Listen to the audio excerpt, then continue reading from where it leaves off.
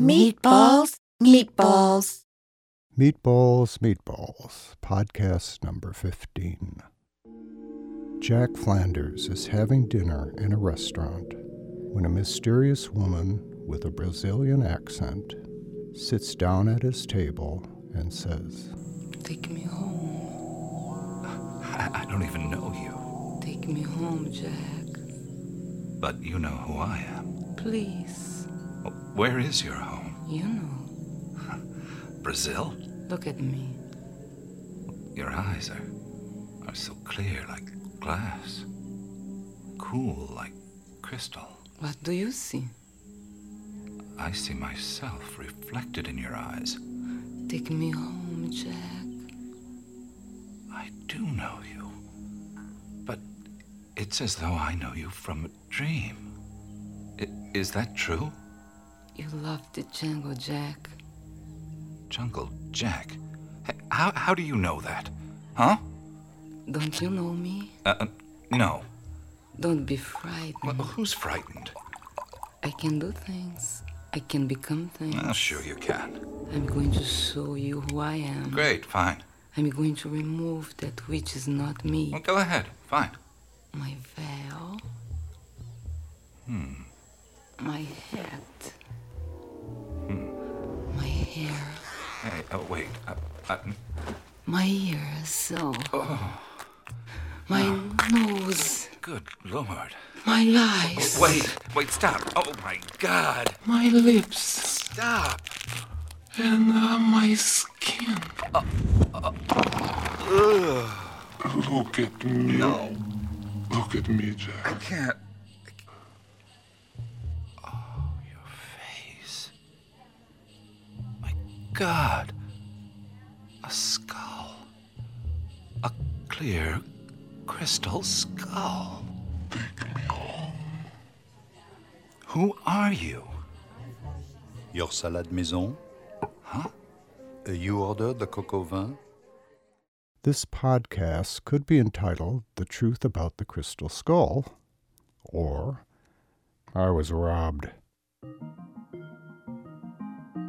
This is Meatball Fulton.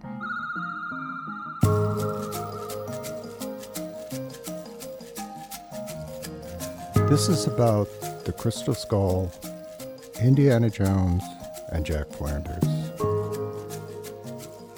We were starting to get emails from fans asking whether we were paid because there were several plot points that were awfully similar.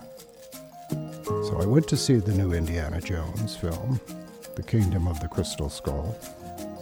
Nice title. I was curious, having written a couple of Jack Flanders series, Dreams of Rio and Dreams of the Amazon, and they also had crystal skulls. I was hoping I wouldn't see too many coincidences. So this podcast is my way of saying, no, we haven't been paid anything and we never will, and I'm not about to sue Steven Spielberg because of all the foolish things I've done in my life, I don't think that's going to be one of them. Good luck on that. I just don't understand how we can be so cold. Huh? Why can't civilization leave the Indians alone? The indigenous people have always been in the way of the cultured ones. Whenever land has been in the hands of the pagan race, it has been considered fair play, and by even the most Christian people, to slaughter the savages and take their land. After all, we are advancing civilization. We need the land for expansion. The North American Indian, the Aztec, the Inca, the African tribes, the Australian Bushmen, the natives of Hawaii, the Polynesians, all these indigenous groups have met disaster when they were discovered by cultured Christian white men. Now they slaughter the Indians of the Amazon. The banks of this river are soaked with their blood. Frida, let's never go back. Yeah. Hey, you two! Come on! Let's see what we found here. Needless to say, they slaughter a few more indigenous peoples in the indie film, but I assume the Indians got a few bucks for being extras before they were all massacred. Anyway, crystal skulls. They're out there.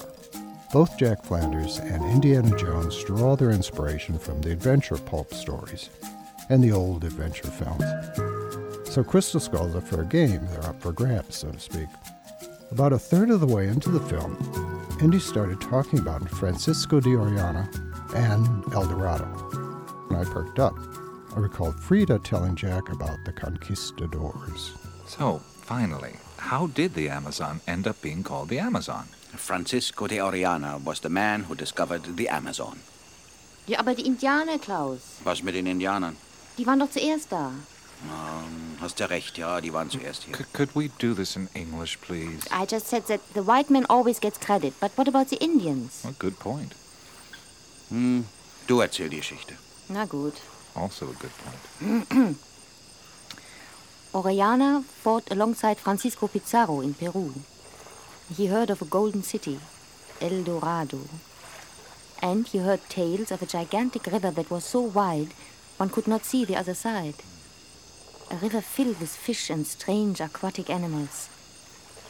He formed an expedition with Pizarro's brother, Gonzalo. It was outside of Quito that Orellana first heard of the warrior woman that lived alone on the banks of a great river. Pizarro took over command and left with the first party. It took him 16 months to reach the meeting of the waters. 17. Okay, 17. He returned to Quito. Orellana kept going. Again, they met Indians that told some strange stories of women without men. The chieftain warned him that they would want to mate with his men, and he should be careful because they are many and you are few. Orellana was delighted. A few days later, again, he heard of the warrior woman. In a village, they came upon a wooden monument representing a city, with walls and towers, surprisingly civilized for the center of the jungle. They were told it was a replica of those that ruled this land, the women who live alone. Finally, somewhere near Ilha das Oncas... Ilha das Onças? Yes, that's where they saw the warrior woman. They were standing on the riverbank with bows and arrows ready. There were dozens of them. Tall, fair, naked women. The women shot their arrows at the boats, but they fell short and the women laughed. Laughed? Yeah. But the Spaniards fired back, hitting some of them. So, the next volley of arrows the women shot hit the Spaniards, and the battle pursued. Yeah, but why were they laughing? They were laughing because it was a mating ritual. They would shoot at the men they wanted, making sure the arrows dropped short so as not to damage their intended. At least 50 of the Spaniards saw these Amazon women. Even the priests swore it was true. But no one since Orellana has ever seen them. Jo, du hast ja seine Frage überhaupt nicht beantwortet. Wieso? Er hat dich gefragt, wie der Amazonas seinen Namen bekommen hat. Das ist doch weit Der dort, Amazonas hat seinen Namen bekommen erklärt, wegen dass der... die da Nein, wohnen du hast und die die Frage And nicht that's how the beantwortet. Amazon Ich finde got es its nicht richtig. name. Of course, El Dorado, the city of gold, has stirred imaginations for a few hundred years, and even though no crystal skull was ever found in the Amazon, connecting the skull to Francisco de Orellana and El Dorado, yeah, I guess that's fair enough. Maybe. I have a story to tell you. It is about El Dorado. The Spaniards searched for this city of gold everywhere, but never found El Dorado. But some people claim it still may exist deep in the rainforest. Excuse me, it's so hot in here. Could you please open the window? Well, in 1937, there was an expedition looking for minerals. They said they had found signs of this city. They angered the Indians, who in turn killed all but one, and that one was too insane to be believed. Except he did bring back a statue. Do you mean that the skull is part of a... No, not the one you have, but one that was in the museum before it was stolen and sold to a collector. The museum had a similar skull. The professor did not tell you? God, it's so hot in here. Can I sit down? Take 3 more steps down the bank and sit down, my son. Sit in the ball, please. Whoever finds the lost city, if it can ever be found, will be rich. But the objects have value far beyond what a collector can offer. Are you feeling better, my son? Yes, thank you. What kind of value do you mean? They are objects of power. Objects of power? You know of this power. Dreams of Rio was aired 14 years ago. The NPR station, KCRW, out in Santa Monica, did a fundraiser for the series, so it's played out there in Hollywood and a couple hundred other stations, plus satellite radio. Why did you come here? Bahia or Brazil? Both. I was sent to pick up a statue, some sort of stone head. It fell on the floor, it cracked open, and inside was a skull carved from a crystal stone of some sort. So I took it to an archaeologist at the National Museum in Rio. He said it was pre-Incan. You have the skull with you? No. The museum was broken into and it was stolen. What did the skull look like? Well, I have some photos here. Yeah. You see, it's not exactly human. These strange cavities here for the eyes, and you see where the face extends forward where the nose would be? As though there were no real nose, but just a couple of holes. And see here the mouth. It's wide. It extends back around what should be the cheeks. And the jawbone is not at all like ours. Can you make anything of this? I was thinking, maybe this skull was one of the African gods, but pre-Incan? Well, that's what he said. I don't think so. His name is Klaus Vargas. He's supposed to be an authority on Incan relics. Oh, yeah? Well, I don't think he's right on this one. Well, why do you say that? I don't know. Just a feeling.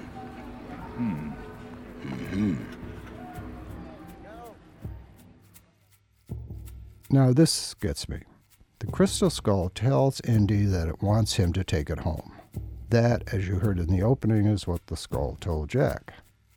Also, the Indiana Jones skull doesn't look human, and neither does Jack's crystal skull. And they both refer to it as representing the gods. So you came here expecting to pick up a statue and discovered a skull inside the statue. That's interesting. I took it to an archaeologist by the name of Klaus Vargas. Do you know him? I've met him. He said it was pre-Incan. Here, I have these pictures he took before the skull was stolen. A clear crystal skull. I doubt it is Incan or pre-Incan. I doubt it's even from Peru. He said it was authentic? Yes. You don't think so? I can't tell, looking at photographs. Well, it's not supposed to represent a human skull, is it? It could be half human, half animal. One of the many spirits the Indians know of. Are you familiar with candomblé? Yeah. I've been exposed to it. There are several African deities that are snake gods. Half human, half snake. Oh, a snake man. I'd say not. But I thought you just said it was. No, I think if you measured the skull, as Professor Vargas should have, you'd find it's definitely feminine. Ah, a snake woman. You believe the skull was carved by the Amazon Indians? No, but it may have been used by the Indians. Did he tell you there have been other crystal skulls found? Some believed to be of Mayan, others of Aztec origin? Yes, but he didn't say what they were used for. They may have been used by an oracle. An oracle? As a crystal ball.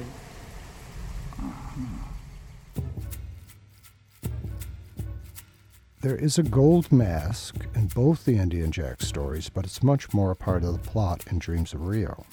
And in both, The eyes of the skull are very important. With a normal skull, there'd only be empty eye sockets, but with Indy's crystal skull, there are sort of glassy eyes. With Jack, he has crystal eyes he inserts into the skull. I can't begin to translate the glyphs, but there's something familiar here.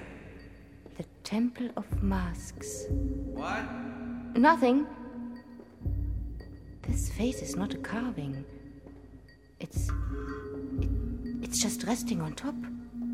Frida, are you all right? Why do you and Jack keep asking me that? I'm fine, thank you. Fine. What we have here is quite incredible. What we have here is a translation of my name in history. It is a mask. A shining mask. Frida, wait till you see. Huh? Is it gold? Yes, it is gold. Gold? I want gold. A gold mask. A mask. A gold mask.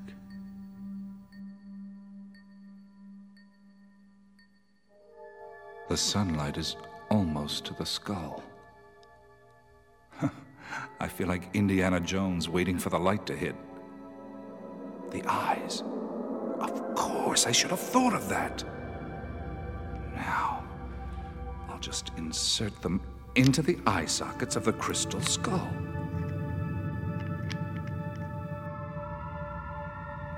God, you look creepy. Maybe this wasn't such a good idea. Now the sunlight is moving up the base, across the altar, and it's striking the prism. The eyes, they're glowing with a red blackness. I can see shadows and flames. It's like a scene from hell. Hey, it's as though it's looking around the room. It is looking around the room. It's looking at me. Keep cool, Jack. Just keep cool.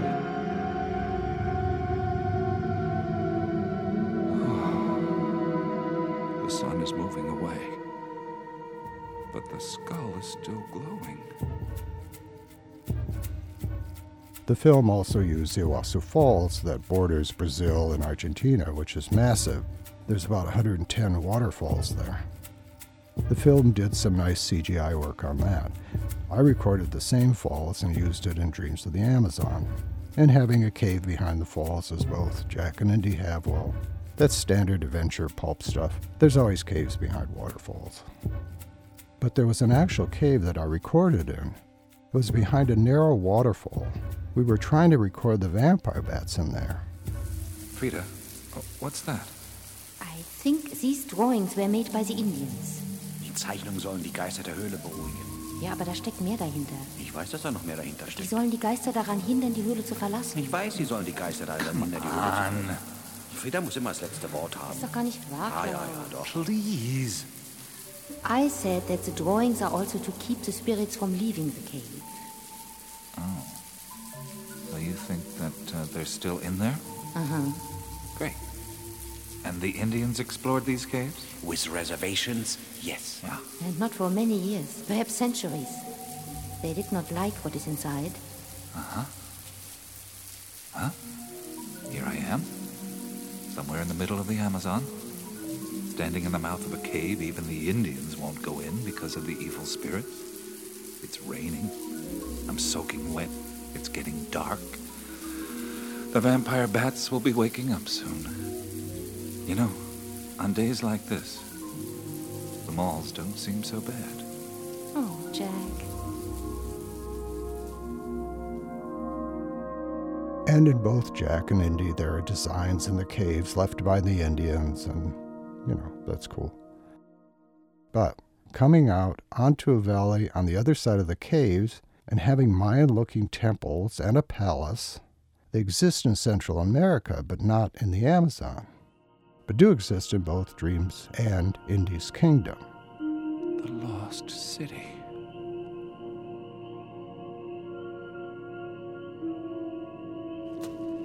Come on. Let's make our way down. Of course, there's 10,000 other things in the film that's pure Indiana Jones, but some of the major plot points are a little too close for my comfort. I don't think anyone deliberately lifted, but it's possible someone heard Dreams of Rio years ago, and it sort of sunk down in and later, purely by accident, of course, seeped into the movie. Anyway, in July, we're recording a new Jack Flanders story, The White Castle. Should be ready by the end of the year. It's 2 hours in length, and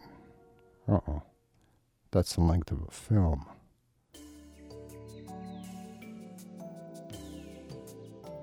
The composer Tim Clark and I spent a month traveling around Brazil, Rio, the Pantanal, and the Amazon recording all the sounds with one of the first portable digital recorders, a Sony PCM F1. He recorded on beta tapes with backup batteries that weighed about 25 pounds, but those digital betas still sound great. Dreams of Rio is one rich-sounding production. I hadn't listened to it in years. I was amazed at how good it sounds. It matches Moon of Morocco in terms of sound. The sounds are good enough to eat. The story's 6 hours long, so it's a full meal, dessert included. And finally, here's a scene I'm rather fond of, where Jack and his crew are leaving Manaus in the heart of Amazonia to take a boat up the Rio Negro in search of the lost city. Okay, I'm supposed to signal with the flashlight. Ah, there they are. Uh-oh, there's 3 of them. What's that mean? Jack, have you got it? Yes, but who's that? We've been waiting. Come on. Yeah, but who's the other? Hurry up, hurry up. All right, My God, Frida. Hello, Jack. How did you get here? I found her in the hotel lobby, looking for you. You're coming along on this madcap adventure? Yes, Klaus insisted. He did? Do you mind? No, it's wonderful. It's nice to see you. My. You look all ready for a madcap adventure. Guess what? Look alive, ye mateys! Yo-ho-ho! Jack, ye mateys! Sit down before you fall down!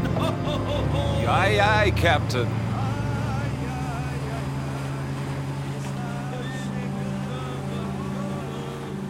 So, how are you?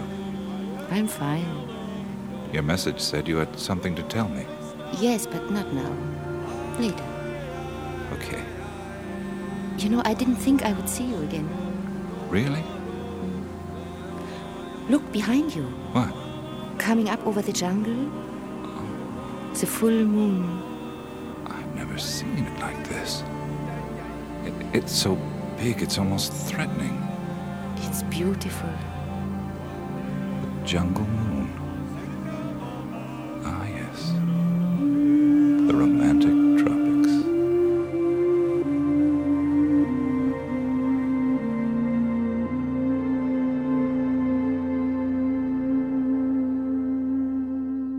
And that's it, my friends. This is Meatball Fulton, ZBS.org.